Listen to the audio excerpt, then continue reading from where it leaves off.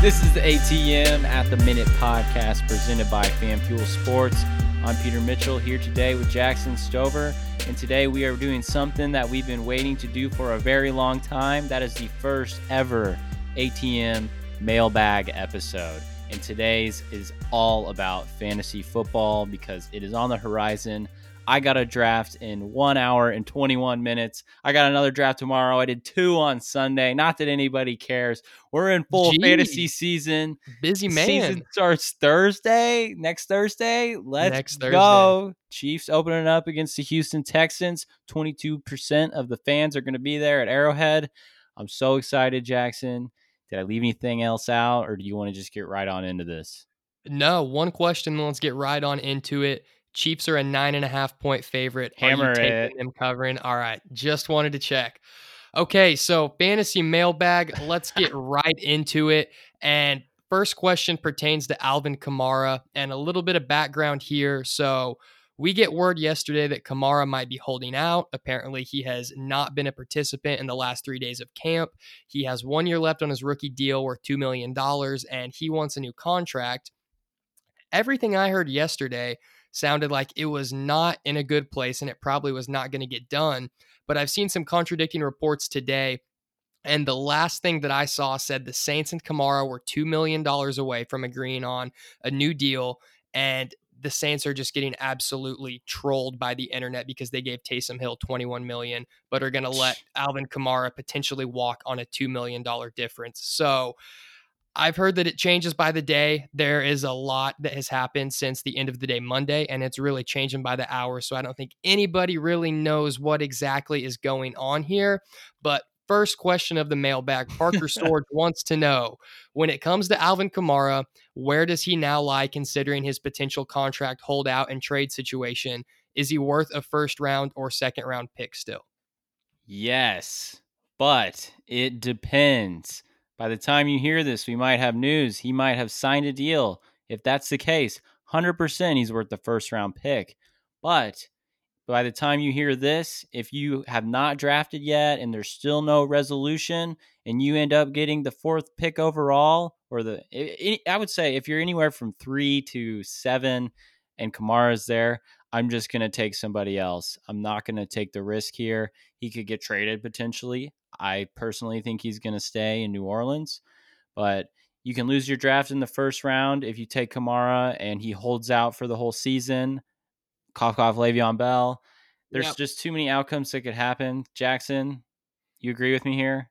Yeah, I agree. And I don't think this situation seems to be quite as bad as the Le'Veon Bell situation. Right, But I don't like think you so were either. saying, I mean, so much can change in the next 4 hours even. You know, by the time you hear this tomorrow, he could be on a whole new team. I mean, we don't even know. I don't think he's going to get traded. I think they're going to work it out. So I say if you really like Kamara at the end of the first round, pull the trigger, but you make damn sure you get Latavius Murray at some point in 7th, 8th, 9th round. Reach on him, take him too early because you got to make sure you get that handcuff just in case something happens. Just like when Le'Veon went out, you got to have James Conner there as the handcuff or you're just screwed. So I don't think that it's a stay away from me, but you better make sure you get Latavius Murray if you're going to do it. Right. So if I have the 4th pick, I'm expecting Saquon, McCaffrey, Zeke to be off the board.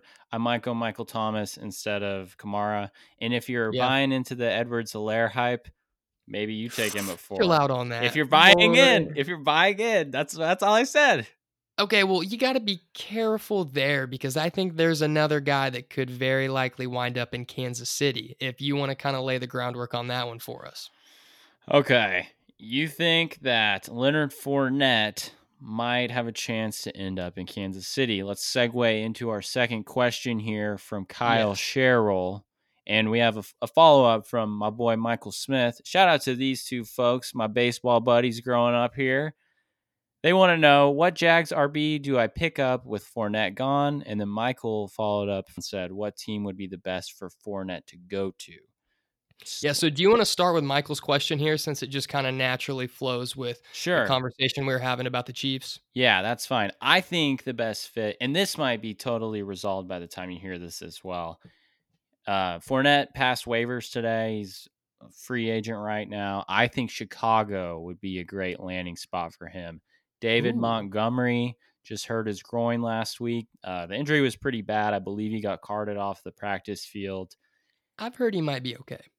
Well, he's going to miss some time. I don't really think this is something he can practice through right now. So if they need a short-term answer, they could easily go Fournette here. And I would say he's probably more effective between the tackles than Montgomery.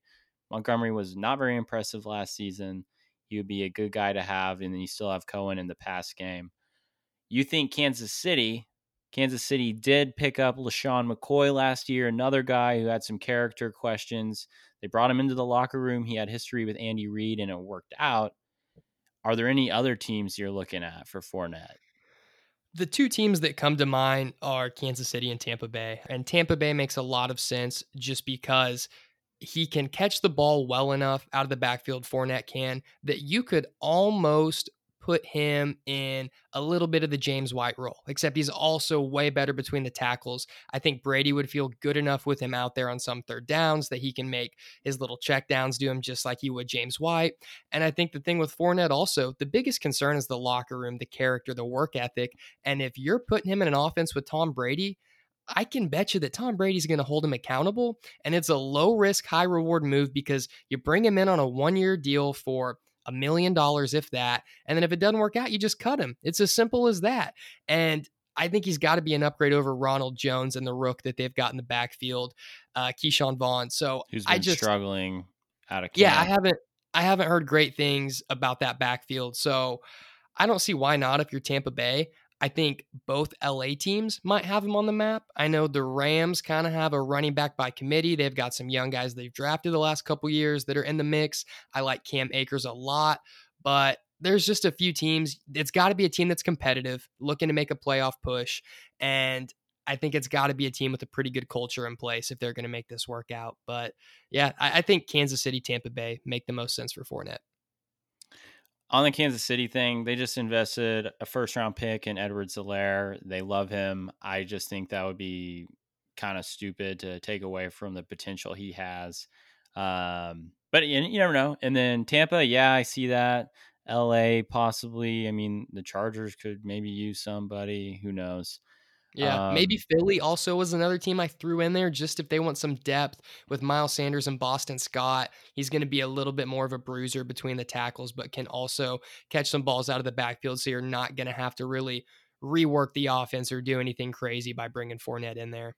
right. I would say Chicago and Tampa Bay. Kyle, to answer your question, which Jags running back do you want to pick up?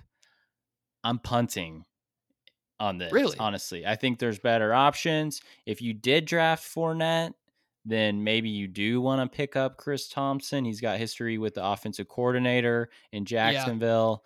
Raquel Armstead, he's been injured. There's been some buzz on him the last 2 years, but I'm kind of I've heard he's the front runner for the job, or at least the early down carries. But like you were saying about Thompson, if you're going to take one back here, you're taking Thompson because the one thing about this Jacksonville team, they're going to suck.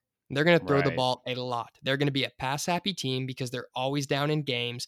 And I mean, that's the only weapons they have on offense are receivers. So I think if you're Jacksonville, you're throwing the ball 40 plus times a game, which is going to result in a lot of checkdowns to Chris Thompson. I think he's going to be a lock for 10 to 12 points a week. But at the same time, do I want any running back in that Jacksonville offense? I'm with you. No, not really. Yeah, if you really feel strongly about it because you had Fournette, I would go Thompson and then Divine Ozigbo out of Nebraska. They've been raving about him in training camp as well. So if you want to get both as some insurance, there you go. But I agree with you, Jackson. This team's trying to tank. They just traded Ngakoue. They traded Ramsey last season. Calais Campbell to the Ravens this offseason.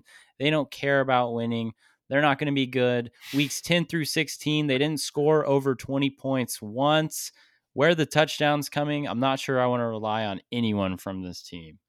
Yep, I'm with you on that. And one last caveat here. I think if anything, this does kick Gardner Minshew's draft value up a tiny bit just because there's even less of a running game now. They're going to have to throw the ball even more. So that might be the only positive that really comes out of this here.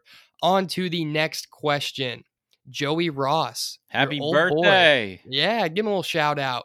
So Joey wants to know who some under the radar players who are candidates for a breakout season. Okay. I have a few here I want to throw out. All right. The first one, Michael Gallup. I don't think he's under the radar, for one, but I do think it's not crazy to say he could put up the same numbers as Amari Cooper this season. He was 6 in yards per game in the NFL last year. He was just a few targets behind him. And the Cowboys have 160 targets up for grabs this season with Jason Witten leaving and Randall Cobb going to Houston. So there's more targets for him. 66 catches last year, 6 touchdowns, and over 111 yards in 14 games. I love the connection with Dak, the continuity that they're going to bring into this season that's full of uncertainty. So that's one. And then another, Will Fuller, who Jackson's probably going to shake his head on. I already am, yeah. Draft him for 5 games if you want. 25% target share last year when he was on the field. Only 9 less total targets than DeAndre Hopkins. There's a lot of targets up for grabs. And like I said, continuity with Deshaun Watson. Brandon Cooks does not have that. He worked with the trainer this offseason to retool the way he walks or runs or something because he's got these crazy hamstring issues. But I think He's got the hamstring issues. He's got the concussions. I mean, it's just So a does crapshoot Cooks. with this wide receiver group. Yeah, no, I'm saying Cooks has the issues. Kenny Stills doesn't have the best injury history either. I mean, it's just. Yeah. Whew. So Will Fuller's coming into the year healthy, and I think you could start him on day one. And then who do you have here? Yeah, I'm with you on Fuller. I think if you could get a guarantee, he's going to be healthy for at least 12 plus games, worth a pick. But I just can't imagine him actually playing that many. But my guy here, Anthony Miller, I've been big on him. He is going late. You can probably get him in the last round or two. I did the other night in our Vampire League. And the thing with Anthony Miller is in weeks 11 through 15 last season, when Chicago had their best offense out there, they were trying to make a playoff push. They were still in the hunt. Anthony Miller had 5 straight double-digit point weeks, and 2 of those weeks were some high point weeks. One was 26, the other was 23, and for a guy playing in the slot, that's pretty damn good. Anthony Miller is going to be wide receiver 2 this year. No more Taylor Gabriel. The only other guy there that's going to be getting a hefty amount of targets is going to be Allen Robinson. Look for Anthony Miller to have a huge year for the Bears in the slot, regardless of the quarterback, but I feel even better about it if it's Foles out there. Right. I like that one too. I have a tight end I'm going to save for a later question, but I do have 2 running backs I want to throw out. Damian Harris has been commanding the job in New England. You can get him really late in drafts. And then Nyheim Hines of the Indianapolis Colts, Austin Eckler. Really? That's what he could be for Phillip Rivers here. I'm not going to say he's got the upside that Eckler has, but if you are in a deep league and you need a flex some week, maybe a bye week, Nyheim Hines could be putting up 12, 15 points a game. He's going to be the pass catching back for that offense, guaranteed. I think they're going to need either Jonathan Taylor or Marlon Mack to go down for that to happen. But he's I like be Hines the a pass lot. catching guy, man. I'm telling you. He is going to be, and he'll probably return some kicks. He might run 1 or 2 back. I mean, he'll get some value in there, but I would feel a whole lot better about him if one of the backs for Indy were out of the mix. But hey, it's a long season. One of those 2 guys, or one of those 3 guys, for that sake, could be on another team by week 2, 3, 4, 5, with the way that this running back shakeup has gone with Kamara, Fournette, and who knows who's next. So Dalvin Cook might be holding out or getting traded at some point too. Been. I think that's kind of been put to bed. I think he's good to go, but you never know. I mean, all of a sudden we might hear tomorrow that Cook and the Vikings are on bad terms again, and he's not going to play week 1. I mean, these running backs, it's such a weird deal just because their shelf life is short and they are really seen as an asset that's very replaceable right now in the NFL. So I don't hate that, but I don't love it. Just a depth play. He's not a league winner. Damian Harris might be a league winner. He could definitely be a guy that has a whole lot of value for New England. Should we move it along to the next question, though, here? Yes, Aaron Smith, you texted me this the other day, and I thought we should just throw it in the mailbag. In a 14-man PPR fantasy football league, would your first two picks be running backs? I say unequivocally yes, unless Wow. unless Michael Thomas falls or somebody falls to you. It definitely depends, but I don't think you can go wrong starting off your roster with two awesome running backs in a league that deep. Okay. I have a little bit of an alternate approach here, and my response was actually absolutely not. Let's I hear it. said, there's enough solid guys you can get later on, like Mark Ingram, Le'Veon Bell, Todd Gurley, a David Montgomery if they don't make a move for another running back, or a Cam Akers if LA doesn't make a move for another running back. And I just think that it is kind of a big drop off after the top tier of running backs. But like you were saying, I think you really play it by whoever falls to you. I mean, there's no reason to go take Nick Chubb and Josh Jacobs if you could have Julio Jones and Michael Thomas. And that's just kind of how I feel about it. I think, especially in that deep of a league, if you can get a few big point getters at the top, regardless of if they're running backs or wide receivers, you can make some moves throughout the year. You can play the waiver wire. You're going to be able to find a running back or two with some value that you can play as your RB2. But for me, recipe for success, you always keep a wide receiver in that flex spot. So I kind of like the value of wide receivers a little bit more than running backs this year. I don't like Miles Sanders top 10. I don't like Hilaire top 10. I know you do. I just Derrick Henry, even to me, is pushing it a little bit top 10. I like him better than the other two, but I don't love him. Very interesting take. I think the drop off with running backs this year is huge. It's steep, steep. So maybe you do get one receiver, but I think you have to come out of those first two rounds with a running back, or else you're going to get screwed. I agree with you on that. I think first 3 rounds, probably even first two, you definitely need to get one running back. But there's going to be guys, like Chris Carson. That's another one I forgot. You could scoop him up in the third, fourth, Right. or fifth round, and Connor, he's going to be a solid RB2 for you, worst case scenario. right. I think Chris Carson, James Conner, if you can get them in the third round and then get a running back receiver in the first two, something like that, you're going to be very solid.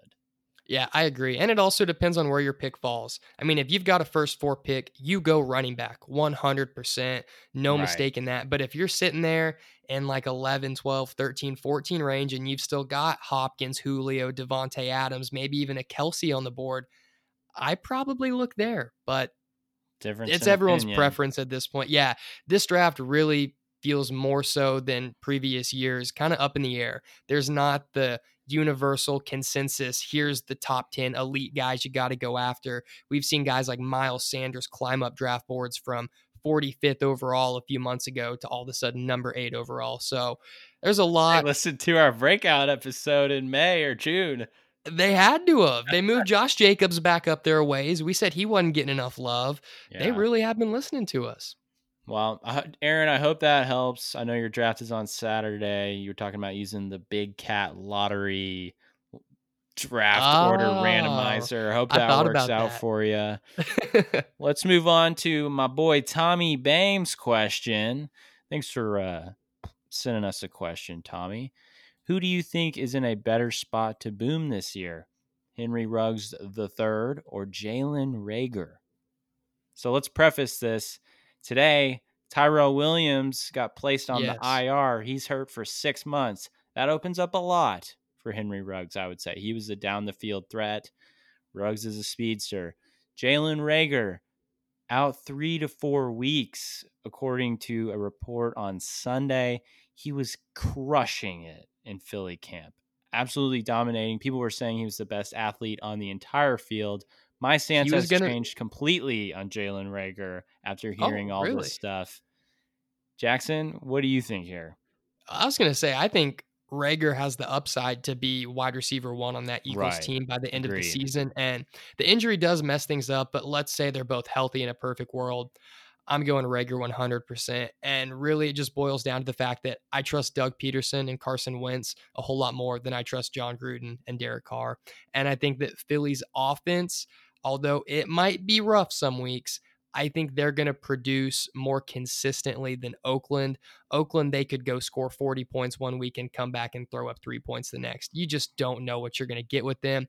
And granted, Philly is not the most reliable offense in the world with the constant injuries that they seem to have, but I just like Philly's offense a whole lot more than Oakland at this point. Yeah, so I think Ruggs will have a season like Hollywood Brown did a year ago, minus all of the injuries. I think Really? that held Hollywood back quite a bit. He had a solid rookie year. Yeah, he did have some big games. I think Ruggs will have those 4-catch, 80-yard, 1 touchdown games, or 5 for 130 one week. But then he Kind might of like come back Tyreek with, Hill's breakout year. yeah, he might come back with 2 for 60 one week, and you're just like, I don't know about this. Yeah, Whereas I'm with you on that. Rager, who has this labrum injury, kind of like Anthony Miller had in his rookie year, Mm-hmm. if he can get back and show some strength, a month from now, yes, he's got wide receiver one upside for that roster. Because who do they have? Greg Ward, Arcega-Whiteside, who hasn't popped at all, Deshaun Deshaun Jackson, who's a Jackson. field stretcher, and that's Yeah. something to throw out there. I would draft Deshaun Jackson late now. He's healthy. He could win you a week by putting up 35 points. I mean, he's done this year after year. Let So me throw this out at you. Would it be worth going like Rager and Deshaun Jackson in your last 2 rounds, and then you yes. throw Rager on the IR and immediately just go pick somebody up off the waiver wire? You hold Rager on the bench in case If you have an Deshaun IR Jackson goes spot, crazy, bring him back. Yeah, if you have an IR well, spot, which I he's think not on most it. leagues. Oh, he's not on the IR No, he's yet. only out 3 to 4 weeks, so Well, he that's might okay. If miss he's 2, out, 3 games. yeah, if he's out, you can put him on the IR spot. At least I know most leagues. And that is one thing this year to keep track of because you should have more IR spots than normal with COVID. I know a lot of people have factored that into their league setup. They've got 2 or 3 IR spots instead of none or one, like a lot of leagues have in the past, just because one of your guys might test positive. You got to throw him on the IR for a week. You don't want to have to drop Patrick Mahomes if he tests positive for COVID. So I think that's something to kind of keep track of, and don't be afraid to use those IR spots, even if it's not on guys with COVID, because there are some guys who are going to be banged up throughout the first half of the year that if you can get them healthy, they might be a game changer for you in playoff weeks down the stretch. Yeah, and Tommy, to give you an ultimate, definite answer here, I say Rager. I think he can ball out. I thought Justin Jefferson was going to be the best rookie this season, rookie receiver, that is. They're saying he's had a little slow start in Minnesota. Rager's been killing it. I think Rager's the guy. Yeah, I'm with you. And with how early they took Rager, he was not slated to go that early. So They Philly liked him. really sees something. Yes, Philly sees something in him, and they are going to get their money's worth with him. Right. Okay. All right, on to the next question. So this comes from Blake Hartwell, excuse me, your boy. Shout We out. just had our Vampire League draft, and he was in it, and I believe he took San Francisco defense in the 7th round, 6th round, Something like that. somewhere like that. And so Blake wants to know, when is the last round it is embarrassing to take a defense? So when is the cutoff of after this round, you are in the clear to take a defense and not get drugged by your buddies for it? The very last round is the only round you should take a defense. You could take Justin Tucker over a defense.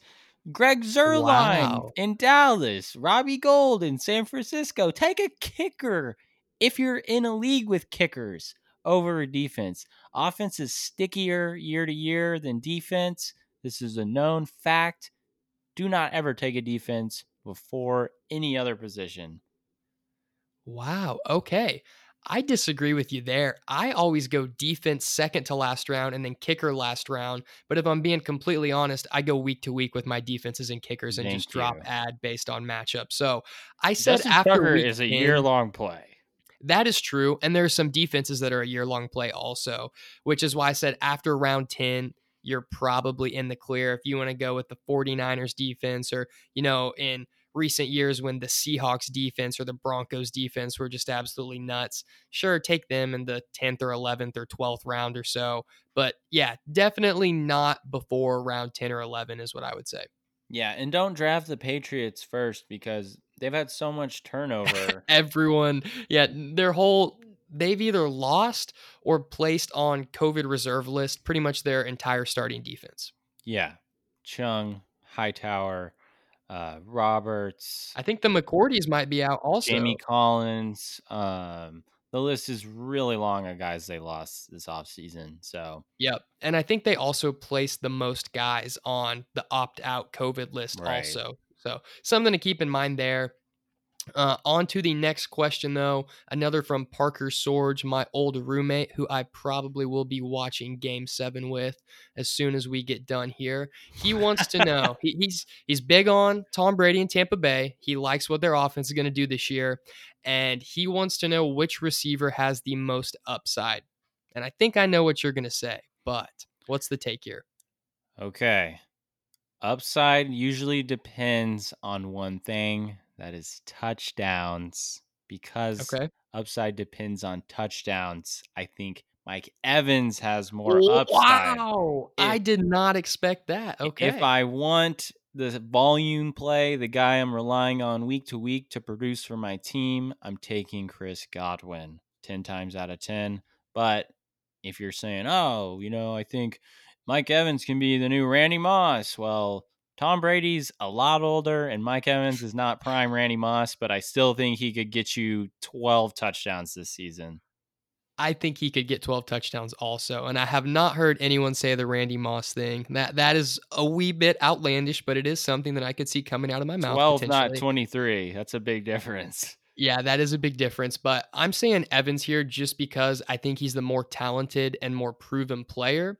But there are a lot of guys in the same school of thought as you, as they think Godwin is a better fit with Brady at this point in his career. He's going to see way more balls thrown to him over the middle while Right. Evans is going to be on the sidelines. But I don't really love either. If I'm going to take one, though, I'm probably taking Evans just because he is so talented. He has been a top 10 receiver for so long. I think Brady's going to find a way to get him the ball and get him his touches in the red zone, like you were saying. I don't think 10 to 12 touchdowns is unrealistic. And Mm-mm. I. I just, this Tampa Bay offense makes me nervous, man. I really don't know what to expect. I don't know how good they're going to be. I honestly say stay away from Tampa Bay in general, unless you take Gronk in like the 10th round just as a flyer, like your backup tight end or someone you might throw in the mix there. But other than that, I don't really love Tampa Bay as a whole. And I am definitely staying away from Tom Brady as a quarterback. He is way overhyped, way overvalued. There's no reason this guy should be a top 10 quarterback in fantasy this year. Yeah, one last thing. I think Godwin is the safest fantasy asset on this team. I think he'll have around 100 catches. He'll be the Edelman guy for Brady. So there you go. You got your answer, Parker. Hope All that right. suffices. David Hernandez. Shout out to the Hernandez trio down in Dallas, Texas. David asks, would you take a late round flyer on a breakout tight end with your last pick if you have Travis Kelce or George Kittle? What's your answer, and who are your breakout tight ends? So my answer is why not? There's a chance, depending on what other running backs and wide receivers, even quarterbacks, are on the board. I might not even draft a backup tight end at the start of the year and play the waiver wire If as I we get have one in. of those tight ends. Right. But if I do like another option and there's not a running back or wide receiver on the board with my last pick that I think is worth it, I have no problem going tight end because at the end of the day, you might be able to get Austin Hooper in the last round or a Mike Gesicki or an Eric Ebron. These are guys that are probably not going to be in your lineup every week, but they have a chance to have a Darren Waller type year and just go nuts and end up being a top 5, top 10 tight end maybe. And at that point, tight ends are so valuable that if you've got two tight ends who are top 10, you can go flip one of them for a darn good running back or wide receiver, more than likely. Throw together a nice little trade package and upgrade your team wherever need be. So I don't think drafting two tight ends is ever really a bad idea just because if you can hit on both of them or even really hit on one, he's going to have value. You can trade him to someone. There always going to be a team or two in your league that need a tight end. Yeah, I would say if you're not deep in your starting running back spots, I would probably fill it up with handcuff guys. Who's out there? Latavius Murray, Alexander Madison, Chase Edmonds, guys like that. Damian Harris, even. I'd Keyshawn probably Vaughn. maybe I would go that route before getting the backup tight end if I'm fortunate enough to have one of these guys. But you could go, let's see, Hayden Hurst is filling in for Austin Hooper in Atlanta. Many experts think they're going to throw the ball more than any team in the NFL. He's going to be A the lot third of guy targets there. opened up there. A lot of targets. Chris Herndon for the New York Jets. He's a stellar athlete. They've been hyping him up. He might be second in targets behind Jamison Crowder. TJ Hawkinson lighting up camp in Detroit. He's another guy. Jarwin picking up Jason Witten's role in Dallas. There's so many guys you could throw a flyer at that could potentially be the Darren Waller, like you said. So, yeah, if you want to go that route and if you're trying to get a trade asset, go ahead and do it.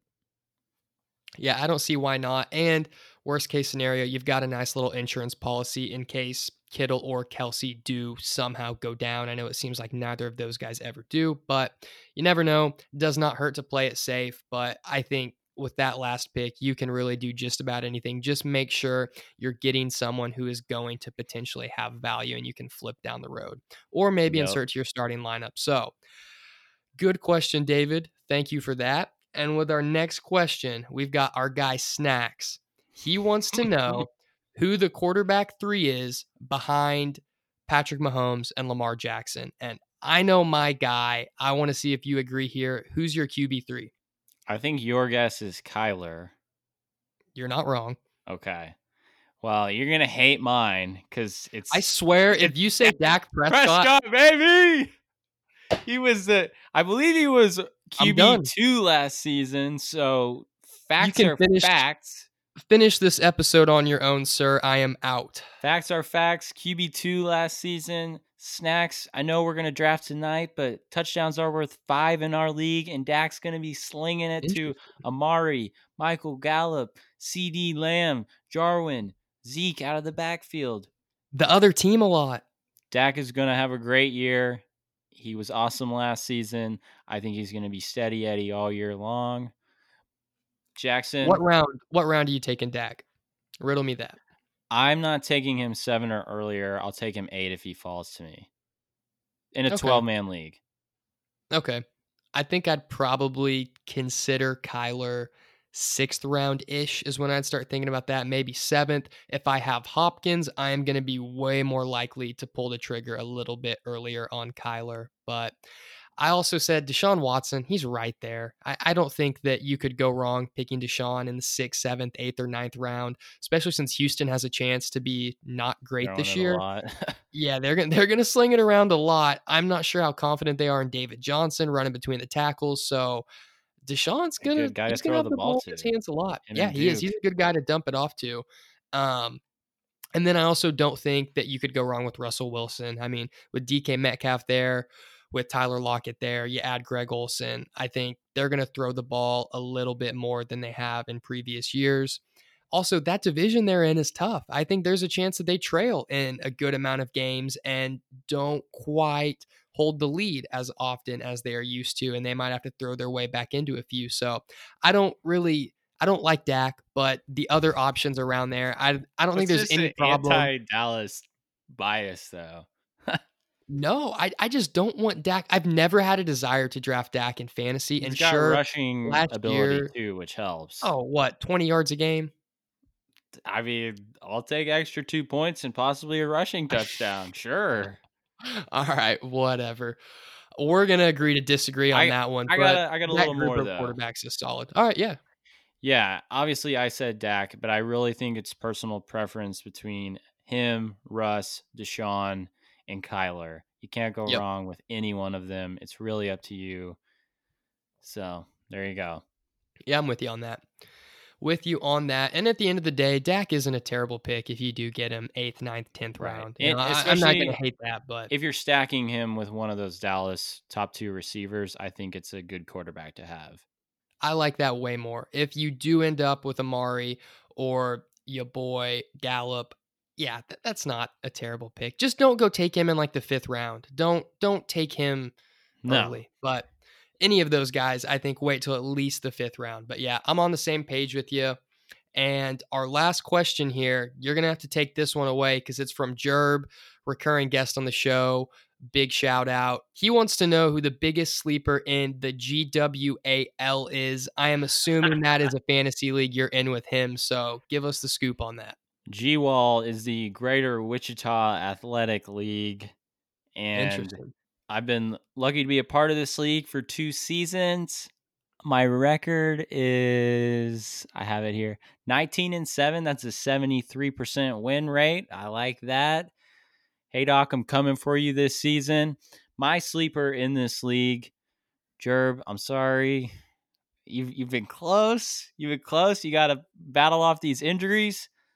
Luke Singer, steady Eddie, every single season. I don't like drafting next to you, but my dark horse is going to be Cody Hope, who has been completely injury plagued these last 2 years. And had that not happened, he would have had some nasty teams. But I'm telling you, completely injury plagued. He had Tyreek and Terry McLaurin out like half of last season. So I'm going to say Cody Hope. Cody, bring it on this year. Let's go. All right. So our final mailbag question that we had, actually an NBA question here. So we will transition over and finish with just a wee bit of NBA talk because there's way too much going on. Not to mention it, Drew Rollins, who we actually both played basketball with in middle school, go figure. He wants to know, which player would you start your franchise with? Jamal Murray, Devin Booker, or Donovan Mitchell? And that is a tough question. I know my answer, though. I know you know my answer. So I'm going to give you the floor here and see what you think. Yeah, I sound like such a hypocrite because I bashed this guy the other week, No but I way. have to go with Donovan Mitchell. I just have to. What Jamal Murray has done the last 3 games deserves all the attention in the world. 47.3 points. He's shooting like 62% from 3, 65 from the field. I mean, the shot making that both of these guys have been doing is like nothing I've ever seen.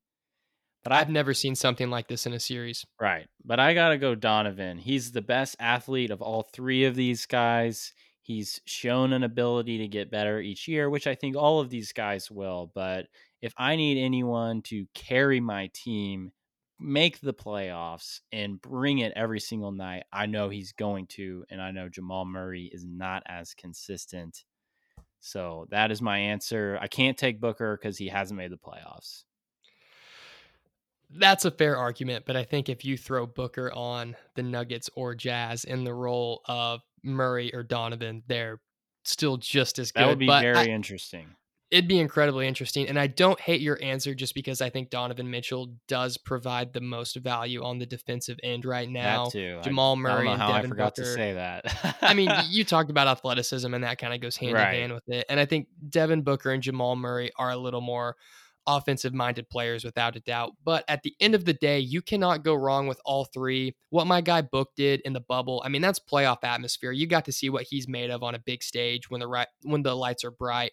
And I don't think there's any reason to believe that next year when we're in the playoffs, he doesn't go absolutely bonkers. So all 3 of them, I'm just thrilled that we're getting to watch the amazing basketball and the shootout and duels that we've seen between the Jazz and Nuggets. And I'm disappointed that Game 7 is tonight.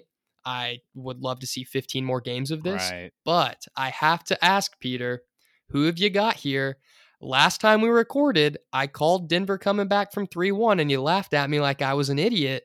Do you still think I'm an idiot, or do you think they can get it done tonight? I didn't think they'd do it, but I think they can get it done tonight. All right. So you're taking the Nuggets. Sure. I'm not Okay. going to go in depth because they're playing right now, but yeah. I don't even know the score. I don't want to know the score. It's just the beginning of the first quarter. But all right, tell me the score. I'm curious now. My page isn't loading. Oh, no worries. They might have just tipped off. In all honesty, I think that Celtics Raptors game went a little bit long, so they might now just be tipping it off. But anyway, another Game 7 that we have got coming up tomorrow night. This will be out before Game 7, so a little bit more meaningful insight here. But Rockets versus Thunder Game 7. Last night, we saw the colossal Russell Westbrook choke, the CP3 comeback. I mean, this is watching that game, I felt vindicated. Like, I felt finally freed of Russell Westbrook. And the fact that his poor performance handed us a dub and kept us alive in the playoffs in this series was just poetic to me. I mean, I couldn't sleep. I was giddy. And not like I was so happy Westbrook had a bad game. I'm just happy that the rest of the world gets to see the problem that OKC had for the last decade and the reason why we played ourselves out of so many games. Yeah. I it was very strange to be on the other end of a Westbrook Meltdown. meltdown, if you will. I mean, we saw him just run us into the ground against Portland and Utah the last few seasons in the playoffs. And now hmm Houston fans are on the other end of it, and we're on the, I guess, receiving end, We're on the winning the end. winning We got the end. better player in 2 picks, so Right. So whenever you just compare and contrast Westbrook and Chris Paul, I think it's a little bit of the whole like Giannis Luca thing I said last week about maybe Russ for the first 47 and then Chris in the last minute. I like that. Chris Yeah. leads the league in clutch points this season. We've seen it. The 2 threes he hit last night were nuts. That follow away three from the same right corner in overtime in game Yep. 3, that was huge. Drawing The that foul last second. Yeah, the elbow dagger he hit against Harden in our second win as well. I mean, he's just done it time and time again. Russell Westbrook is not who you want to have the ball in these closing minutes for the Houston Rockets. And I think this is a knock on James Harden because what is he doing? Move around and try to spot up. I know you're not a catch and shoot 3-point shooter per se, but man, Well, you gotta demand the ball. this is the whole problem with Westbrook and Harden, and this is what I said all year was going to be the issue down the stretch. At the end of games, both of them, when they don't have the ball in their hands, they are non existent. They stand there, they pout, they do nothing. They are Russ will so get the inactive ball off in his ball. hands. Well, sure, he does, but when he doesn't have it in his hands, it's just like, did you see Harden though? I mean, they just sit there and watch the other. The clips of that I saw of Harden the last 3 minutes of the game, he had no desire to get the ball. He didn't want to create any space off ball. He didn't want to go run around on the perimeter like Steph Curry does to free himself up. It was like he was playing a game of pickup at the Y, and he was just like, other guys got it. I'll let him finish it out. I don't really care. I'm tired. I want to go home and drink a beer. That Like is it exactly was what I thought. I'm it was I'm mind dead boggling. tired. It's zeros first to 21, win by 2, and I'm just gassed. I'm like, yo, Tanner, take the ball, make something happen. Like we're a Schusterman. I mean, Yeah, that's what it is. that's exactly what it looked like. And I think it just speaks to the issues with both of their games. I mean, that the last 3 minutes in a nutshell were every problem, every beef I have ever had with Westbrook and Harden, just to a T. Westbrook doesn't know when to slow down. He is not who you want with the ball in his hands at the end of the game. And James Harden just has no motor and no drive to get it done, and he's not clutch. I mean, I was amazed. We might just be completely shut up in game 7 and see the exact opposite of what happened in game 6, but I'm not expecting it. I'm expecting to see a game very similar to game 6 where Chris Paul, Dennis Schroeder, and OKC Gallinari also Shane needs to clutch up step down the up stretch. Shea needs to step up, but I in think game we can 7. even get by. Yeah, he does need to step up, but I think we can get by with Chris Paul, Gallo, and Schroeder carrying.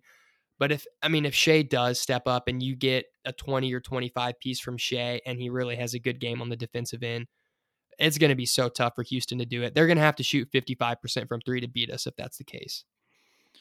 Yeah, I really don't think Houston is a great matchup for us because they have been so good defending the perimeter, and we have these guys that like to get into the lane to create shots for themselves.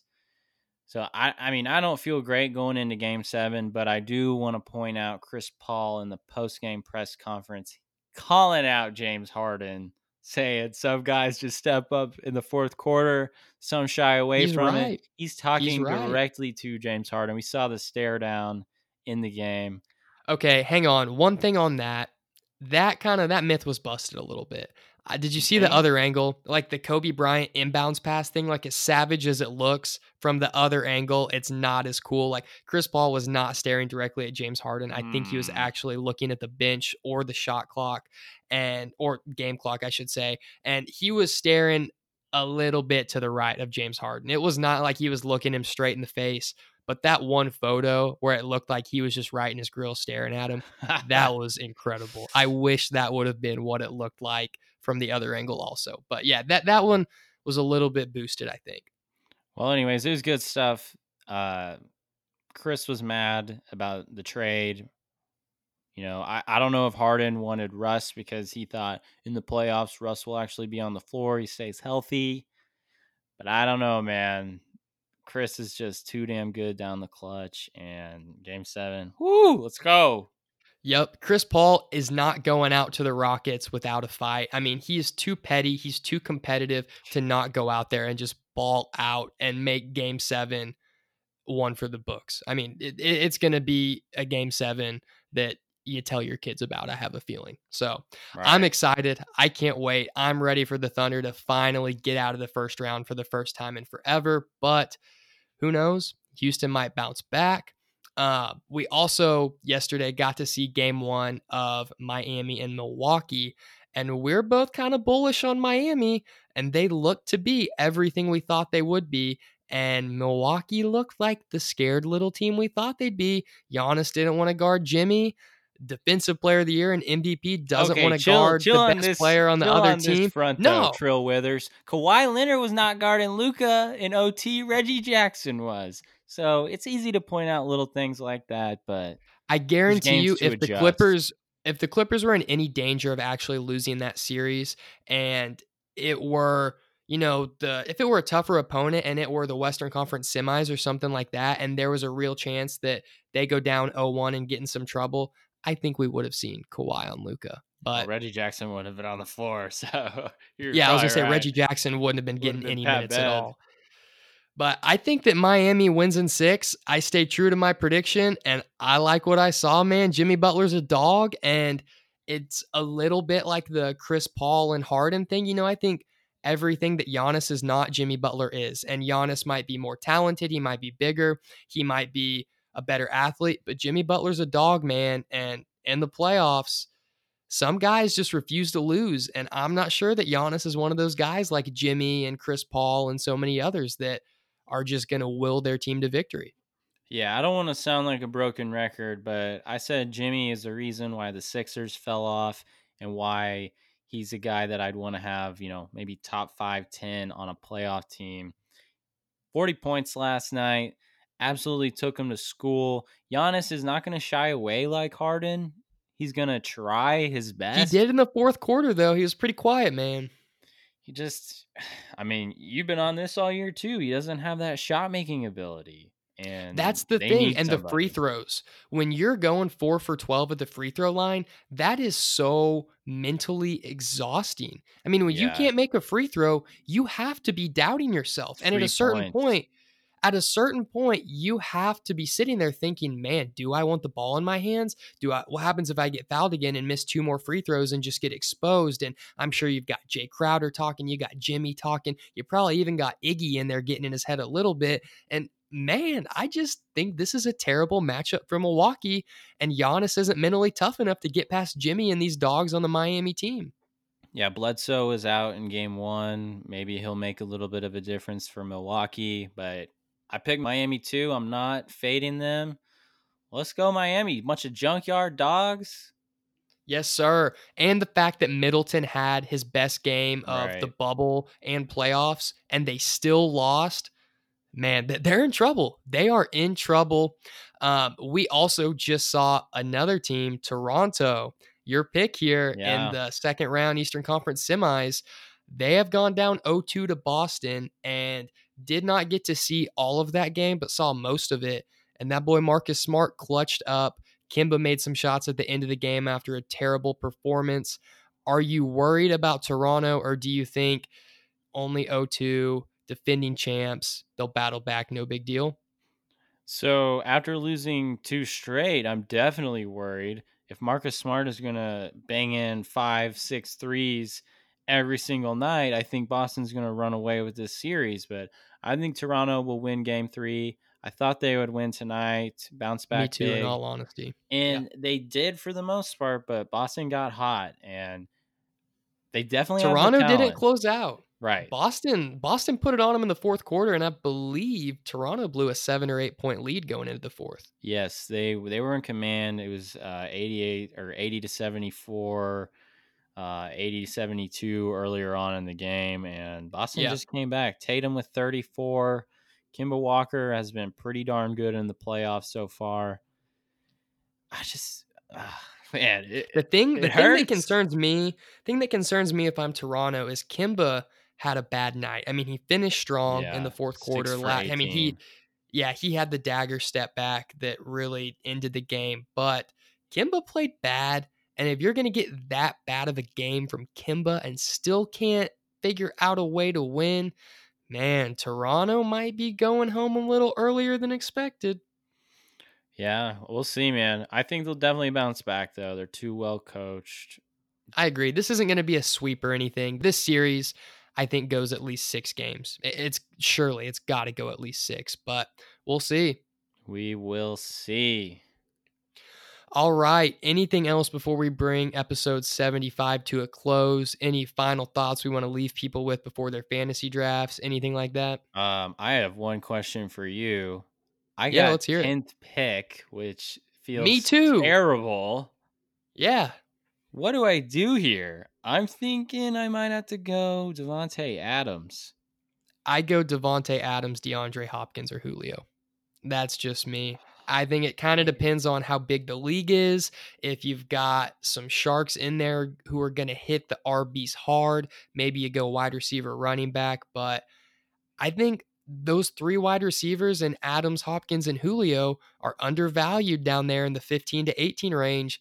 And I think I might snag both of them with my 10th and 11th pick and my 10-man tomorrow night. I'm 10th and 12, and I don't really want to take Drake, Chubb, Jacobs, Jones, Eckler, Mixon in the first round. I don't like any of them in the first round either. Maybe middle of the second, late second, I'd pull the trigger. But that's why I'm saying I feel good about those wide receivers. Adams misses some games, which makes me a little nervous. But for the most part, those 3 guys are locks to be top 5, top 7 wide receivers for sure. So when you're going to get that many points at your wide receiver 1 and wide receiver 2 slots, your running backs don't matter as much, in all honesty. When you are guaranteed 45 plus points a week from wide receiver 1 and wide receiver 2 combined, that's a pretty darn good feeling. I think I'm going to go Adams, Julio back to back if I can do it. So I think that's a darn good idea. There's going to be a lot more targets available for Julio I just hope he's still at his prime, he stays healthy, and he's happy in Atlanta. And there's a chance that I think he might be getting a little burnt out there. Yeah, they had the contract stuff and got it figured out, but he's got to be due for a big year just based on who else is Matt Ryan going to throw the ball to. They're not going to be winning games and running the ball, so it's got to go somewhere. There we go. All right. God bless. Well, that is it for episode 75. You know the drill. Go ahead, hit that subscribe button, leave us that 5-star rating, tell your friends, tell whoever. We got the fantasy scoop you need to win your league. More NBA insight to come. Whole lot of exciting stuff going on in the sports world. We will be back next week. Peace.